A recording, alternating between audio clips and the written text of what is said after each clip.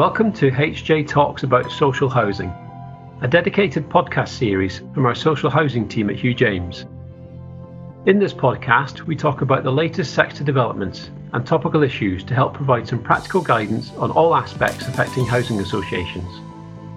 We are lawyers, so we will touch on legal standpoints surrounding the topics, but don't worry, we'll keep the legalese to a minimum.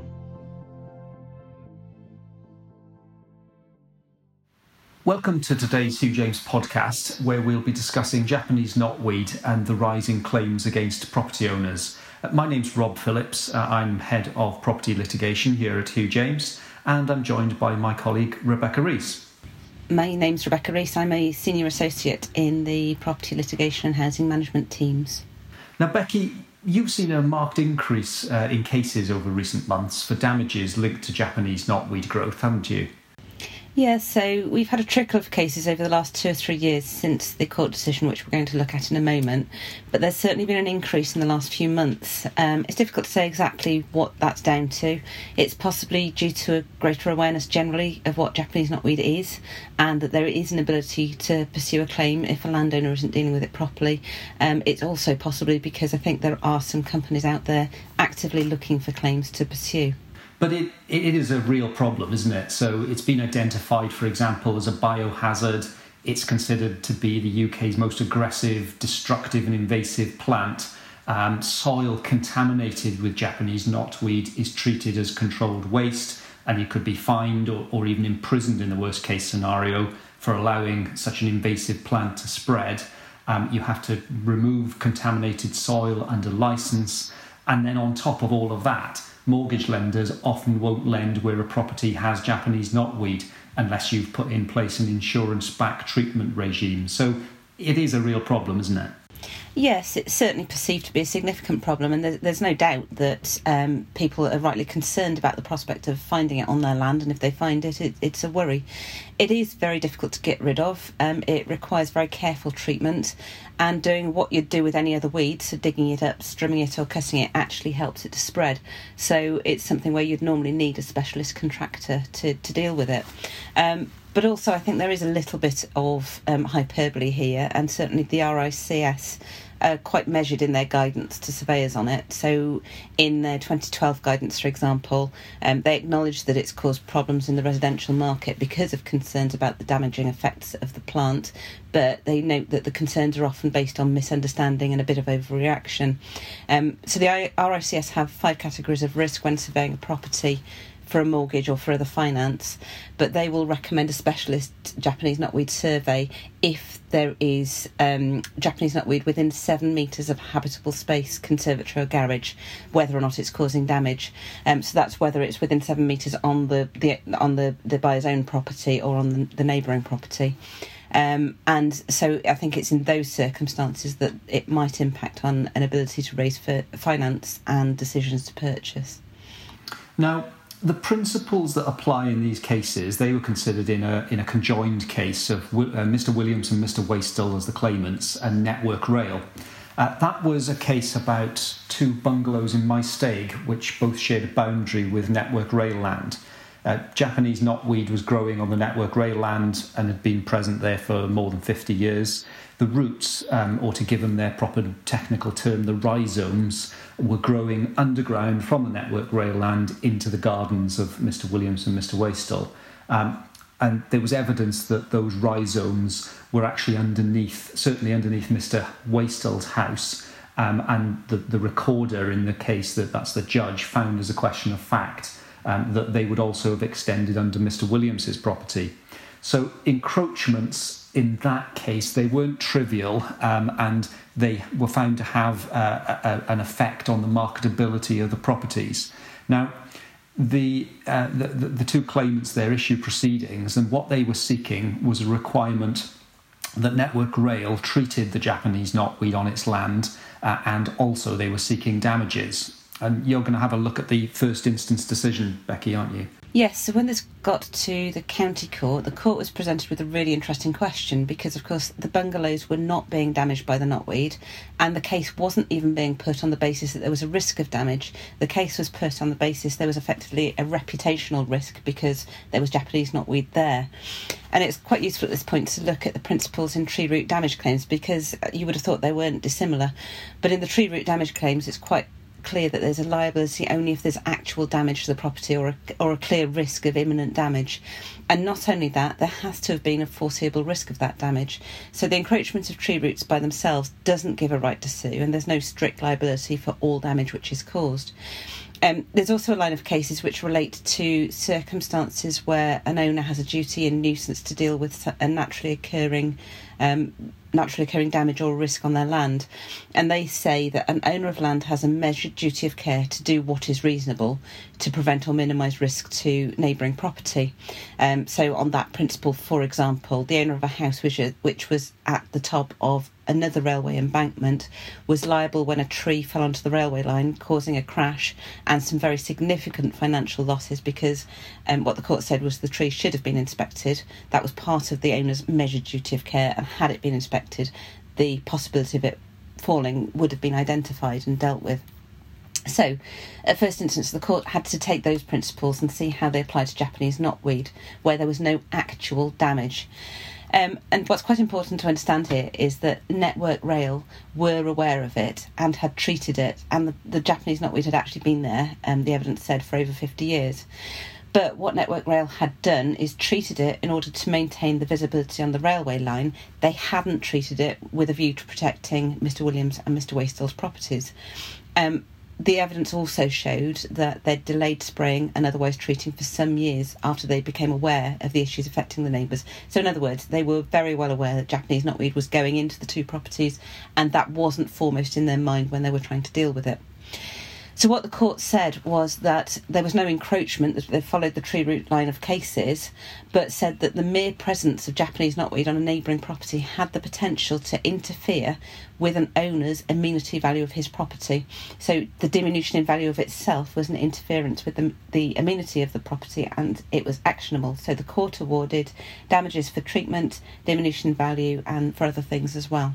That first instance decision really felt like quite a departure, certainly to me, and I think to a number of other lawyers. So we had the tree root cases, and they go back quite a number of years. In particular, back in 2001, so you had the Delaware Mansions case around tree root damage. And that was the one that looked at these duties owed between neighbours, with the court saying, there's a duty for neighbours to take reasonable steps to prevent harm. And the duty is to do what's reasonable in all the circumstances to prevent or minimise the risk, where, first of all, you've got the owner of the tree knowing about the encroachment of the branches or the roots, or ought to have been aware of that encroachment. And then, secondly, there was a reasonably foreseeable risk of damage to that neighbour's property, or the enjoyment of that neighbour's property because of this encroachment. But on this first instance decision, it was the idea of damage to the enjoyment of the property that was really being picked up, wasn't it?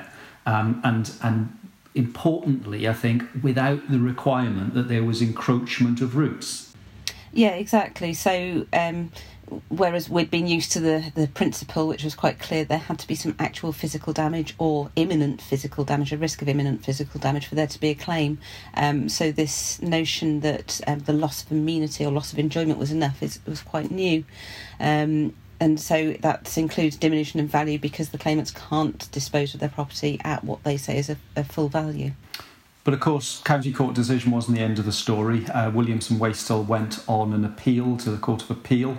Although the outcome was upheld, i.e. Network Rail was still found to owe liability, the reasoning of that decision was different, wasn't it, Becky?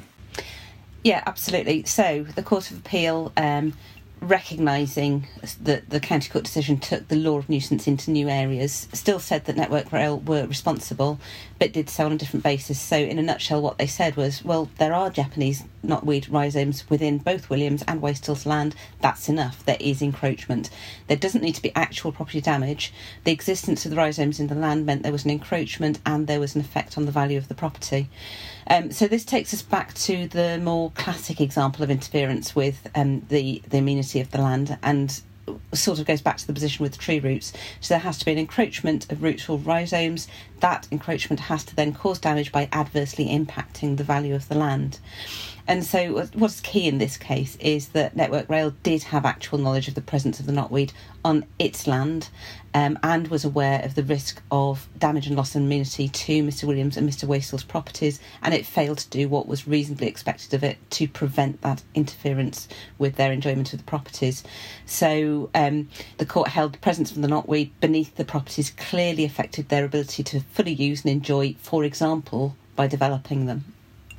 And I think that point, for example, by developing it, is really important on that case, because actually Mr Williams and Mr Waistall had, according to the case, no intention of developing their property, and there was certainly nothing in the case that I could see that they planned to develop it. So that really leaves landowners who've got Japanese knotweed growing on their land in the position of having to ensure that those rhizomes don't encroach on neighbouring properties, and there's going to be a potential cause of action if they do. I suppose the good news is that the stigma caused by Japanese knotweed is diminishing with some new treatment options that have come forward in recent years. Yes, absolutely. So I don't think it's all doom and gloom. As I mentioned earlier, there is evidence that whilst Japanese knotweed is incredibly difficult to treat, it doesn't actually have the ability to damage buildings, which people first thought. So there have been some study papers done by both Swansea and Leeds universities, which are sort of suggesting that the initial responses to Japanese knotweed are slightly hysterical and led by anecdote rather than science. And what they're sort of suggesting is that it's not going to cause the house to fall down. It's not going to cause the sort of extensive physical damage that was first thought. And it can be treated. It absolutely is treatable. It just needs to be treated properly, and it can't be got rid of quickly. And the Swansea study looks quite carefully at what methods of treatment work and don't work, and it's quite critical in that respect that landowners make sure they go to a reputable contractor to make sure that the proper methods of treatment are used. But certainly the Leeds University study said that the ability it had to cause significant structural damage is quite doubtful.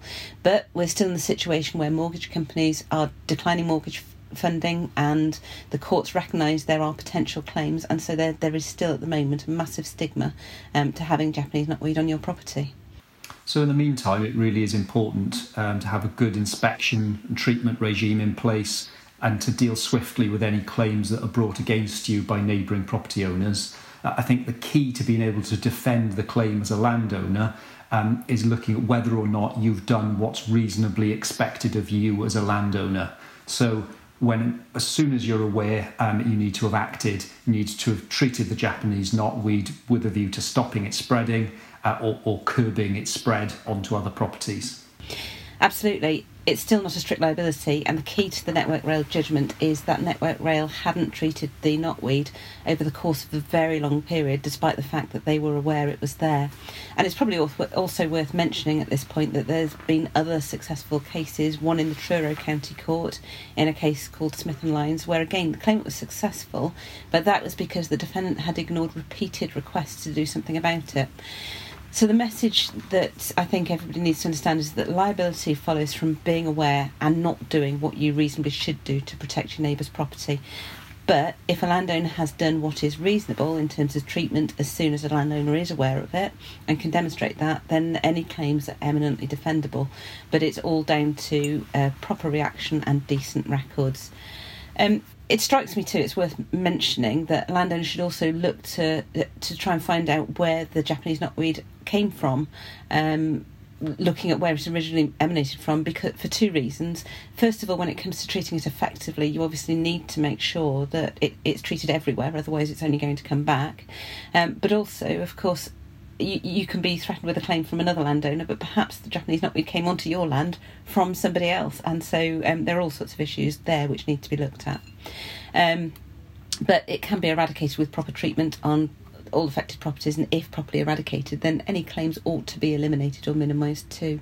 So really, it's fair to say, isn't it, that the lessons are A, ensure relevant staff are able to recognise it and that they're aware of the potential liability that it causes, and B, if you become aware of it, then take action. So don't fall into the perhaps we might call it the Network Rail trap from that Williams and Waistall, the Network Rail case that we've just had a look at. And perhaps lastly, if you do receive the threat of a claim, you do need to make sure that you investigate it and deal with it, respond to it promptly. Yeah, absolutely. So I don't think it is all doom and gloom. I think cases can be defended, but it is all in making sure that you've got your house in order in those sort of respects. Well, thanks, Becky, for joining me on this podcast. I look forward to speaking to you in the future. Thank you. If you would like to take part in the conversation, suggest a topic, or need some further guidance for your organisation, please get in touch at socialhousing@hjtalks.co.uk. For more information on Hugh James and the services we offer, visit hughjames.com or check us out on Twitter @PropertyHJ.